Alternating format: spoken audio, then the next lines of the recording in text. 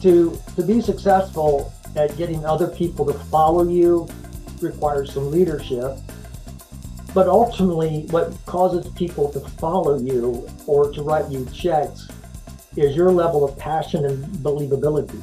If they don't think you believe in it enough to ask for the resources, then they're going to either be shy about writing it or they're going to write you less. Working with the local church to take the hope of Christ to every student in the United States. This is First Priority. Now here are your hosts, Steve Chirico and Brad Skelling. Well, hello everyone. Welcome to First Priority Podcast. I am glad that you are here again this week, and you will be too, because I have with me today my friend and co-laborer in Christ, Warren Robold, who is the Executive Vice President of Ministry Development. He's out, in summary, fundraising for the ministry, and as he's going to say here later, helping us take one bite at a time and getting people on board for doing that. So he's got a long history of ministry and sales and business experience, and God has brought him to our team just a short while ago to help take the hope of Christ to every student. So welcome, Warren. I'm Warren Robold. I'm the Executive Vice President of Development and Ministry Relations. Most of my time and efforts on development, or more specifically for you guys listening, fundraising, in respect to finding the resources necessary to accomplish the mission. I've been married for 44 years this October, and my wife and I met in youth ministry and have had 4 kids, 13 grandkids. I travel every week somewhere to share our vision and ask people to get behind it and underwrite it and support it. Gives me the opportunity to meet people from various walks of life, which is very interesting to me because most people think people are different everywhere, but there are more similarities, even with potential donors, than there are dissimilarities. Yep. Makes sense. Makes sense. And how long have you been with First Priority? I'm finishing up 3 years at the end of the year. This will add 3 more years to my 24 years of fundraising and 40 years of selling. Yep. In my background, business startups, things like that. Well, you're creating quite a stir in First Priority land, that is for sure, because 3 short years, you've been very successful in helping raise funds and get our first 3 districts up off the ground. So we're excited to have you on the show today and to talk a little bit of fundraising. Yeah, me too. I think this is something that I had to feel comfortable with, learned how we operate, what we do, so I could be more effective at it. But I do think there are things that people will probably enjoy and glean from this and the ones that will follow. Yep. Well, and that reminds me too of you coming on 3 months before COVID hit, really, 3-4 months right there. Just getting to know each other. We got all shut down and went virtual, not viral. We went virtual and all that. And yes, it was an interesting moment where we questioned a lot of things, but we see God's hand at work and coming back out of it again. It was perfect timing. Yeah, for me, that was a very special time. I certainly didn't expect it. None of us did. And the disruptions that it causes to your plans. Yeah. But we have a responsibility to God, regardless of the difficulties we face, to trust him through it. And that's what we did. And it became clear to me that the role I was being placed in, I could not be successful at without making changes to how we do it and what I'm asking for. Yep. And once we settled on that, and particularly I don't even know how many hours, a lot of challenging and asking questions and determining what assets of my background I could bring to this that would help us be successful and fill this seat on the bus. Yep. I think we came away with a product, if I can say it that way, that has resulted in those people that I meet with around the country that have been blessed by God to help move the needle in whatever direction you're asking them, has landed on good ground. It has been something palatable to them that the ones that decided to got behind it.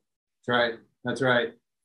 We'll jump into your expertise for our listeners. Let's talk about some fundraising and some steps that they can take in order to be successful in raising money to help students reach students in their school. So let me start off by saying this, that first of all and foremost, and this is my own interpretation of my own background experience, fundraising is hard work. Yeah. It's challenging at times. You got to have thick skin. And you got to, more important than any of that, is you got to have an abiding faith in God that which he has called you to do, he is going to bless it, and he's going to do that exceedingly and abundantly. Yeah. And for me to transfer knowledge and experience, it has much more depth to it than just these are the things you do and these are the things you don't do. Yeah. And so what you and I have talked about, Brad, is doing a series of these messages in a manner by which we can break apart those things that I think people watching this would be interested in learning about, so that it's not regurgitating information that they may have read or heard about before, but can be practically applied. And if that is the outcome that we reach, then I think there's going to be a lot of success that other people can have and start talking about in regards to their own fundraising. Yeah. So today, I just want to talk about the generalities of fundraising. What are the things that could potentially cause you to be more successful at it? And then from there, each time we do one of these, and we haven't discussed the frequency yet, but as we do them, we'll spend time subsetting different aspects of it. And if I look away a little bit, I wanted to make sure I hit the key points here on my notes in respect to some of the things I think people think about and want to do. Now, to keep this simple, I decided to go ahead and use our own EPIC acronym for how I might share the big picture stuff and do an outline to it. Keep it simple. First thing that I think you need to think about when you're going to be fundraising, evaluating. You need to evaluate each of the areas that are going to be functionally important to raising the funds. And secondary to that is, after you've evaluated, is how do you execute? Because it's not just running into people's doors and offices and just saying, hey, I need your help. Can you help me? No donor has the responsibility to help you. In our field of work and what we're doing as a ministry, what we pray is that they'll have sympathy for what we do, identification for what we do. And if we've done our job right and explain our vision and passion, then it becomes a very simple thing to ask for the help. The P in here is, again, preparation. Very similar, but you don't just decide you're going to go raise money one day. You got to be ready to go out and do that. And so for me, having that early time at First Priority of America was helpful, and really digesting and learning what we do and how we do. And I think most of you admit on the surface it's complicated until you figure it out and digest. And that's my methodology. I just learn things and I tend to get better at them the more I apply it, explaining them. So you have to really be prepared. So you got to know your mission, and you got to know your vision, and you have to know what your goals are. Goals are so important, and we talk about our rocks and the things that we do, but you really do have to know where you ended up. Stephen Covey said years ago, begin with the end in sight. So in this particular role, I began with the idea, and you've heard us talk about this around Mark or Brad or any others, 100 markets.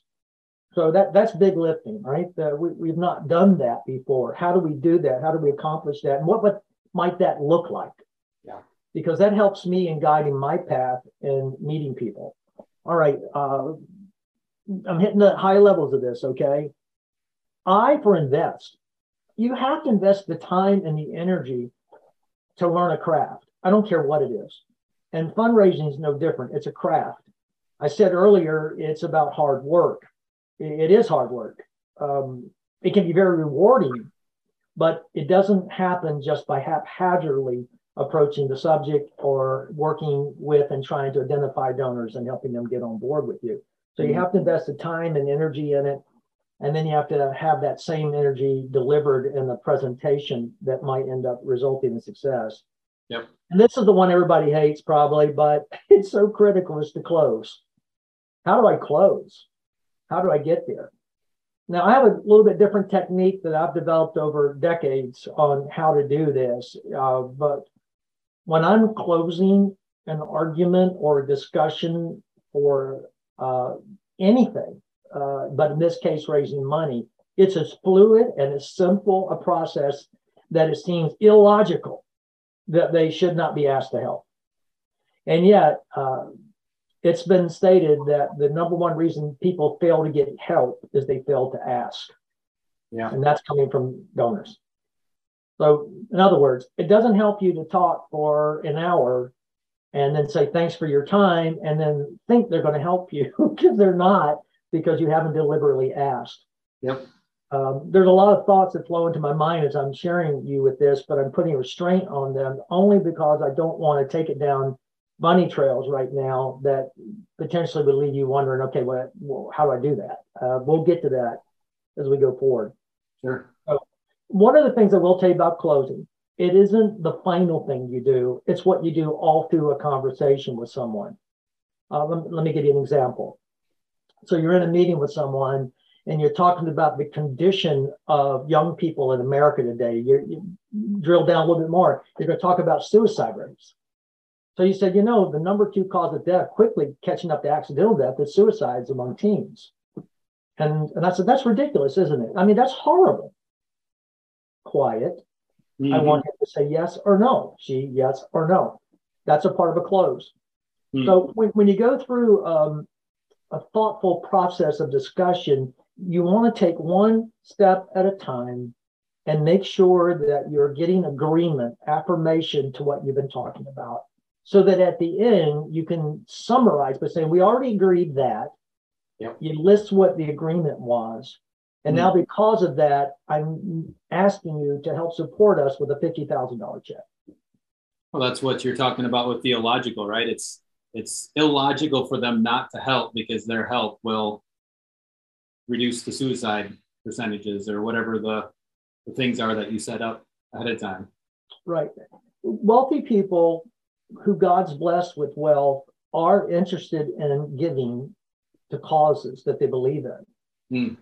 So your passion will win a lot of that, but your knowledge and how you deliver it will be equally as important, but it will sit on the table and in their checkbook if you don't deliberately ask. And normally I do give people choices. Would it be easier for you to give 100,000 or would 50,000 be easier? Yep. There's a rule of thumb in closing. It's basically whoever speaks after a closing question is asked loses. So it can get uncomfortable. I've sat across people for minutes before anybody would speak. Sure. But what you're trying to get to is a yes or a no. No's don't mean no, they just mean not now. Yep. So you just want to make sure that you're asking in a manner by which makes sense. You don't ask the guy who you've talked to someone as a referral and they say they can give up to 5 or 10 grand and you ask for 100. Yeah. That doesn't make sense. Yep. And you certainly don't want to ask somebody for 5 or 10 grand who has capacity to give 100. Yep. So you have to know your background. That's all part of that preparation part of this discussion. Yeah. Now, there's a lot more to closing. There's a lot more for to talk about instead of how you get there and what the presentation looks like or how I do it that it seems to work. But I must say this. What I do at my level isn't just experience, it's anointing. There is a gift God's getting me, and I know that, and I honor that. But what I'm thankful for is he said he's no respecter of persons. So if you petition God to help you be better at this, and you walk by faith, not by sight, and you mix faith and works, as it says in the book of James, then you can expect God to move in on your behalf, even to do the impossible. I think, Brad, you probably agree, some of the things that have been accomplished on the funding front in the last 2.5 years, seemed impossible 3 years ago. Yeah, for sure. So you take, you've heard the old expression, how do you eat an elephant? one bite at a time. We Right. had an elephant of 100 markets that was going to require $50 million to do. And Yep. we don't start with $50 million. We start with checks. And I do believe in confession, what you believe and what you say as being a powerful element of success. And it's not just that you said it that makes it happen, but do you believe it? That's right. And once Mark and I settled on a budget and we settled on a position to go forward, and Brad and the rest of us agreed to it, then from that point on, as far as I'm concerned, when we lift it up before God, it's a done deal. Yep. And what I can't control the time, you can't either, by the way. The only thing you can control is yourself and your schedule and your focus and your goals. Things in your control will help you be more successful in fundraising. It is an art and a science built together. Okay. To be successful at getting other people to follow you requires some leadership. But ultimately, what causes people to follow you or to write you checks is your level of passion and believability. We have a mission that, for the most part, the strategy, I like to say, from underneath the covers, the stuff we do in the classroom and how we execute, none of that changed at all. Mm-hmm. But what did change is how we presented it to potential donors and how they were able to interpret, listen to me here, you can do this on a local level too, a big vision. Yep. Big vision attracts bigger money. Small vision, smaller money. Yep. To the degree that your vision seems small to the individual you're talking to, if they don't think you believe in it enough to ask for the resources, then they're going to either be shy about writing it or they're going to write you less. That's right. So when I'm with someone, and trust me, this isn't just me putting some gimmicky thing together. I believe it. Yeah. I believe we're in a crisis in America. I believe what we do can save this country. I believe that what we're doing is going to transform our young people into the next generation of godly Christians and leaders. And I know that we have to reach them. And the greatest darkness and field of mission that we've got in the world is the public school system. Right. Because they've been restricted from seeing the light, hearing the light. So I'm thankful to God he's got this organization where we have a strategy. And I said all along, I don't care who came up with it at the beginning. The fact is, it's a God strategy because the only hero in our story is the kids. Right. So you say, why is he saying all that? Because that's the kind of stuff I talk about in meetings with donors. Yep. When you give people that feeling that, you do believe it. You do believe you're going to bring God back to America and reach a generation. And it's not just something you say, but people feel that when they talk to you. Yeah, I mean, I'm deeply convinced on a level that's unshakable that this is what God's doing with us as an organization. It's what I believe he's doing with you at a local level, at a chapter level, at a district level. He's using you to reach these kids. Yep. And this, to me, requires reckless abandonment at times. Yep. I just got to go. I'm on a plane every week going somewhere, and nobody asked me to work like that. Yep. And generally, I'd rather not work that hard. Right. But I am convinced that what we do is going to make a difference in the lives of my grandchildren and those that follow. Right. That's right. So what's the next step? What's the next section we need to talk about? Well, what I want to talk about right here is the fact that over the next, let's just say for the sake of discussion today, 6 different podcasts, I want to discuss some of the details, many of which we talked about here, like how to make a list. How do you prioritize that list? How do you get referrals? How do you make sure a referral turns into a meeting? How to call people? How to get the appointment? How to respect people's time? How to make sure you're organized when you go in and that you're prepared for the discussion? Do you leave material or do you give material like collateral when you get there? Do you decide to do that after the fact? There's a lot of things that I guess in my point, I do by feeling an impulse, but most of it's very structured in my mind about what I'm going to do and how I'm going to do it. Sure. The other thing I want to talk about is how to trust God through this process when the thing you want the most is a yes, and let me get my checkbook. That's what you want to hear, right? And it often becomes disappointing when it doesn't happen that way. And it's easy for that to get you down. Yeah. How in the world could they possibly come to that conclusion? Okay, this is old stuff, but I still believe it's a numbers game too.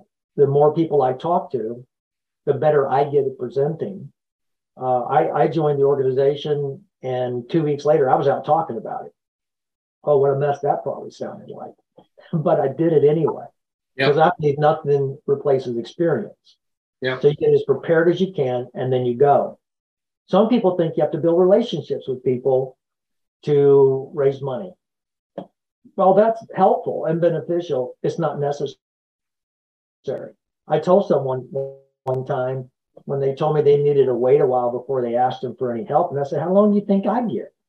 I fly into a city, I'm asking that same day, right? I can't wait on that because I'm not counting on the relationship to get them to give. I'm counting on God speaking to their heart about the vision and mission we have. So either they identify or they don't. So I'm not moved by the yeses and nos. They're the same to me because I'm letting God do the heavy lifting. I'm the one that's presenting and asking. Those are some of the subject matters that we'll dig down into. And if you've got suggestions as you watch this, the things you want to hear, send them to us. And I'll be glad to dig down into it. By the way, I do much better like this, talking about it, than I probably do writing about it. It's fluid with me. It does flow out of some experience, but it flows out of my heart and my spirit. And so I want to make sure that whatever I share with you, that it's something also practical that you can use.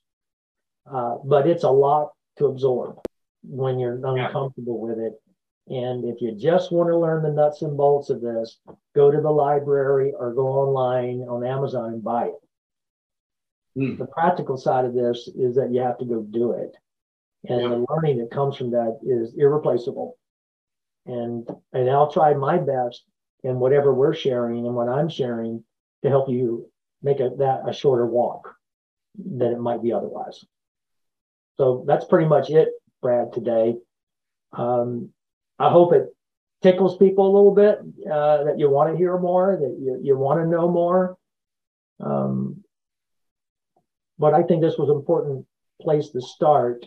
If I've shared anything that helped you, I'm pleased. If I said anything to confuse you, I'm sorry.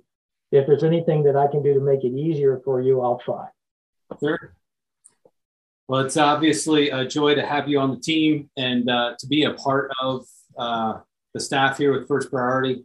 As you said, it's been a great 3 years wrestling through that. And as you talk about preparation, I feel like COVID gave us that preparation we needed to come together as a staff, to get on the same page, to find that number, like you said. And I would encourage everybody to walk through that EPIC right out of the gate. Evaluate your area, wherever God has you planted with First Priority.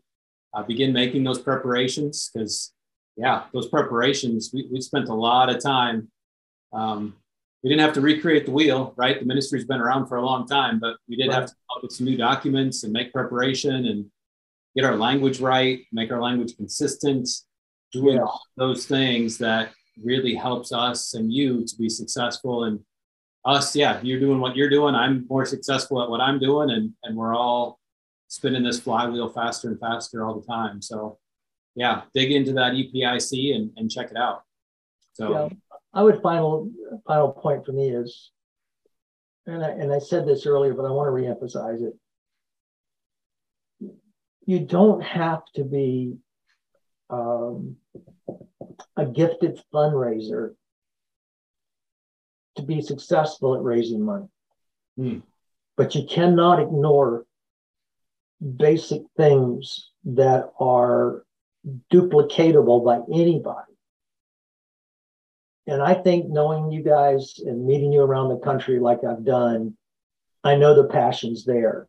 It's about controlling it and organizing it in a manner that leads to fundraising success. And I believe you can. That's good. It's a good word. Amen. Thank you for joining us, taking the time today out of your busy schedule. And I know where are you heading next? Richmond this week, and Tennessee next week, and then Cincinnati, Texas. There we go. And there I go. Right. And then you keep right on and going.